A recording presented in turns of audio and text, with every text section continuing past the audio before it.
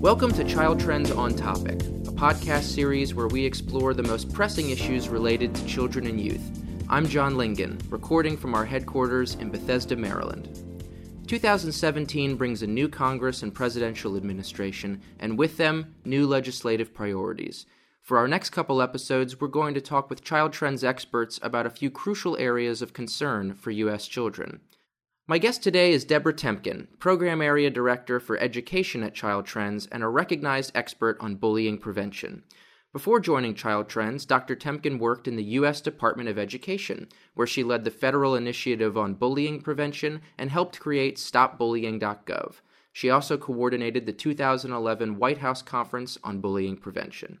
Deb, thanks for joining us. Absolutely. So, before we talk about bullying as a priority for the new Congress and administration, I was hoping you could tell us where we are currently and how we got here. Back in 1999, when Columbine really served as the culmination of a series of school shooting incidents, much of the conversation surrounded how bullying may have played a role in the motivations for the shooters.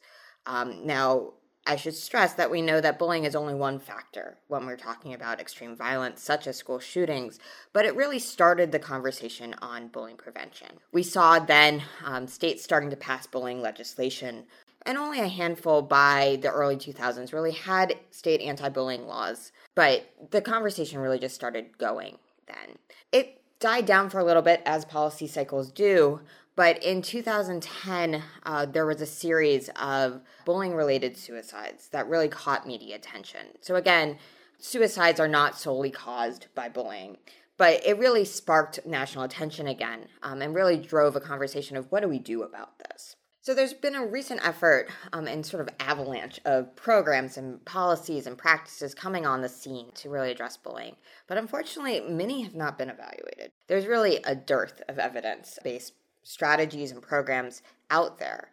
In the recent years, there's been much more effort to actually evaluate them, but that evidence base really needs to grow and is really where we are right now. Just recently, the National Center for Educational Statistics released the 2015 School Crime Supplement to its National Crime Victimization Survey. So these are the most recent and current data on this issue. What does this report have to say? So this report reports on data from the school year 2014-2015, and particularly kids ages 12 to 18. This year, it showed that about 21% of students report being bullied. Now, to give an idea of where that stands sort of historically, it's not significantly different than last year's data or the 2013 data, but it is significantly less than the data showed in 2007, which showed that about 32% of youth were bullied in that school year.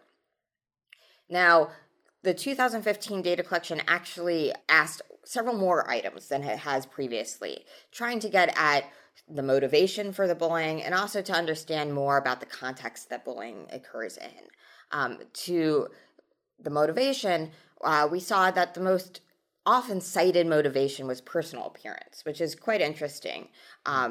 Of all the different types of motivations for bullying that are enumerated in state anti-bullying policies, personal appearance is probably the least cited.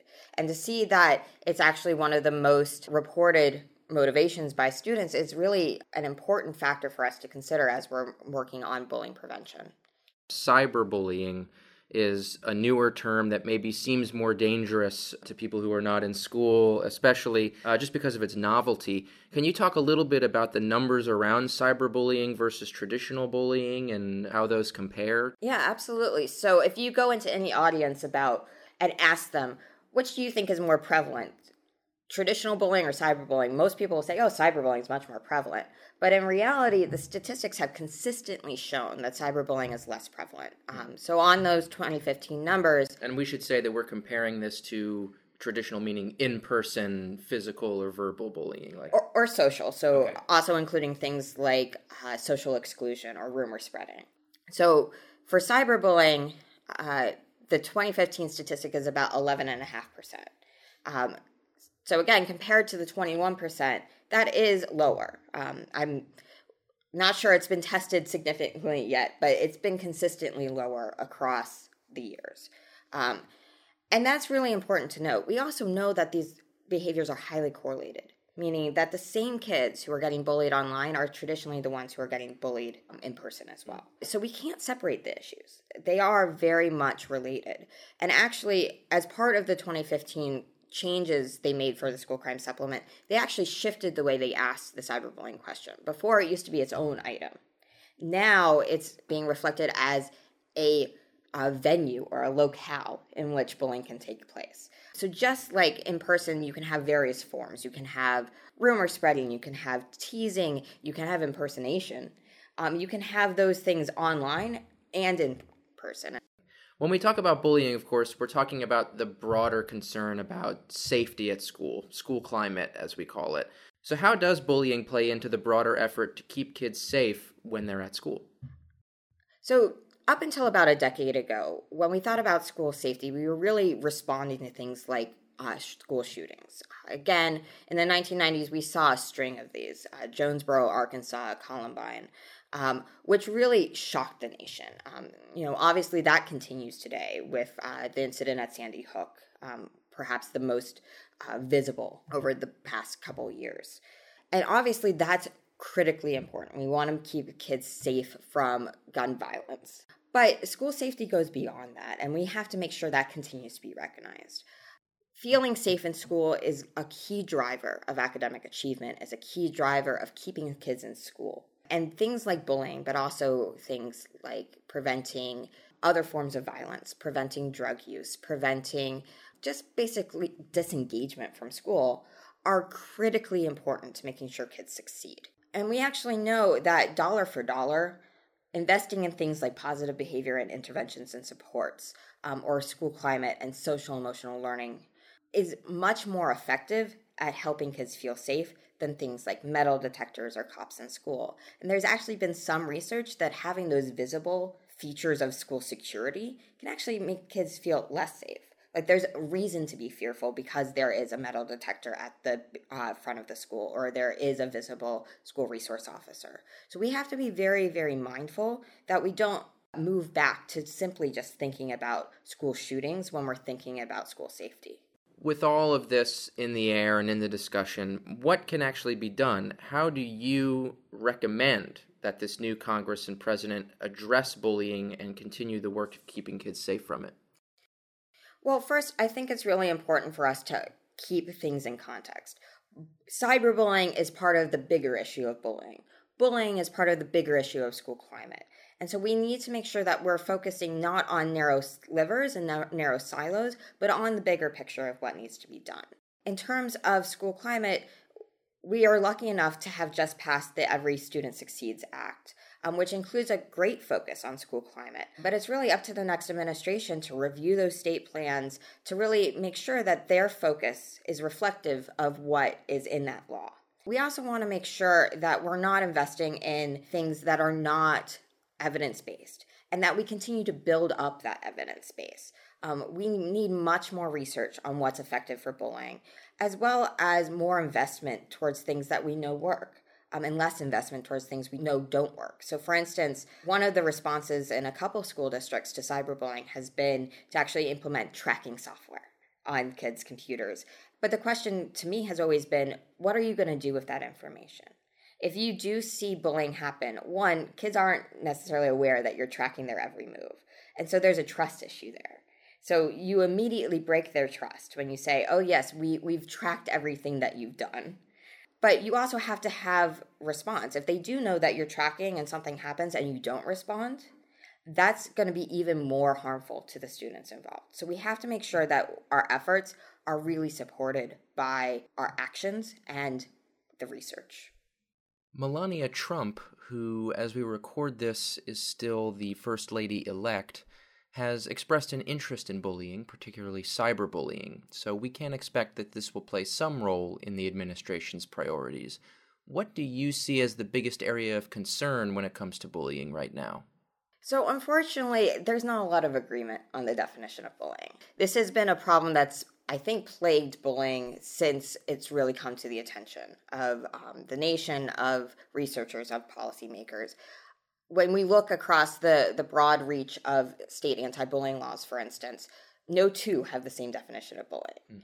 There has been some movement in the research field to come to a more of a consensus around this definition, but even between researchers, we find differences in how they're defining bullying in their research and also how they're asking students about it. One of the things that the 2015 report from the School Crime Supplement that we were just talking about did was actually test a definition that was produced by the Centers for Disease Control and Prevention in 2014. And that definition broadly says that bullying is aggressive behavior between school-age youth in the context of a power imbalance, and that can be anything from physical size or strength to popularity to having access to more information. And that behavior is repeated or has the potential to be repeated over time. Now, traditionally, the School Crime Supplement has asked bullying simply based on the aggressive behavior. Have you experienced being called mean names? Have you experienced being pushed or shoved or tripped or spit on in the playground? Without adding those additional components of repetition and power imbalance.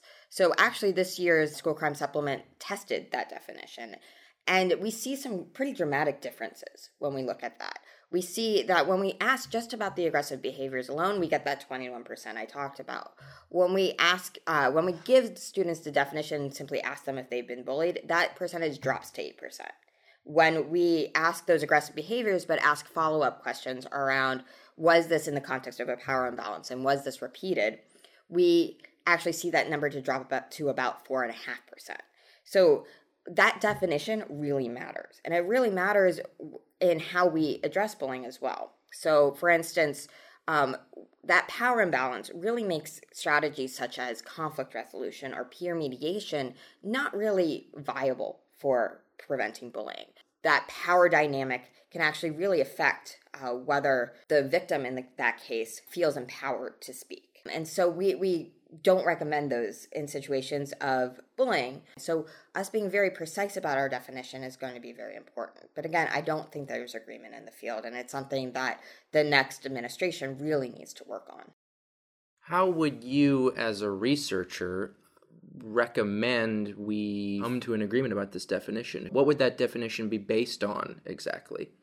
I think this just needs more work to bring people together. The CDC definition, they're very clear, is not a policy definition. It's very hard to operationalize, especially for schools that have to have some sort of objectivity in determining whether bullying has occurred and whether someone should be punished for it, right? So making sure that more people come to that table to really debate what this looks like, including students themselves. I think the numbers that the School Crime Supplement showed really highlight that this may not be the definition that students are thinking about when they're thinking about, yes, I've been bullied.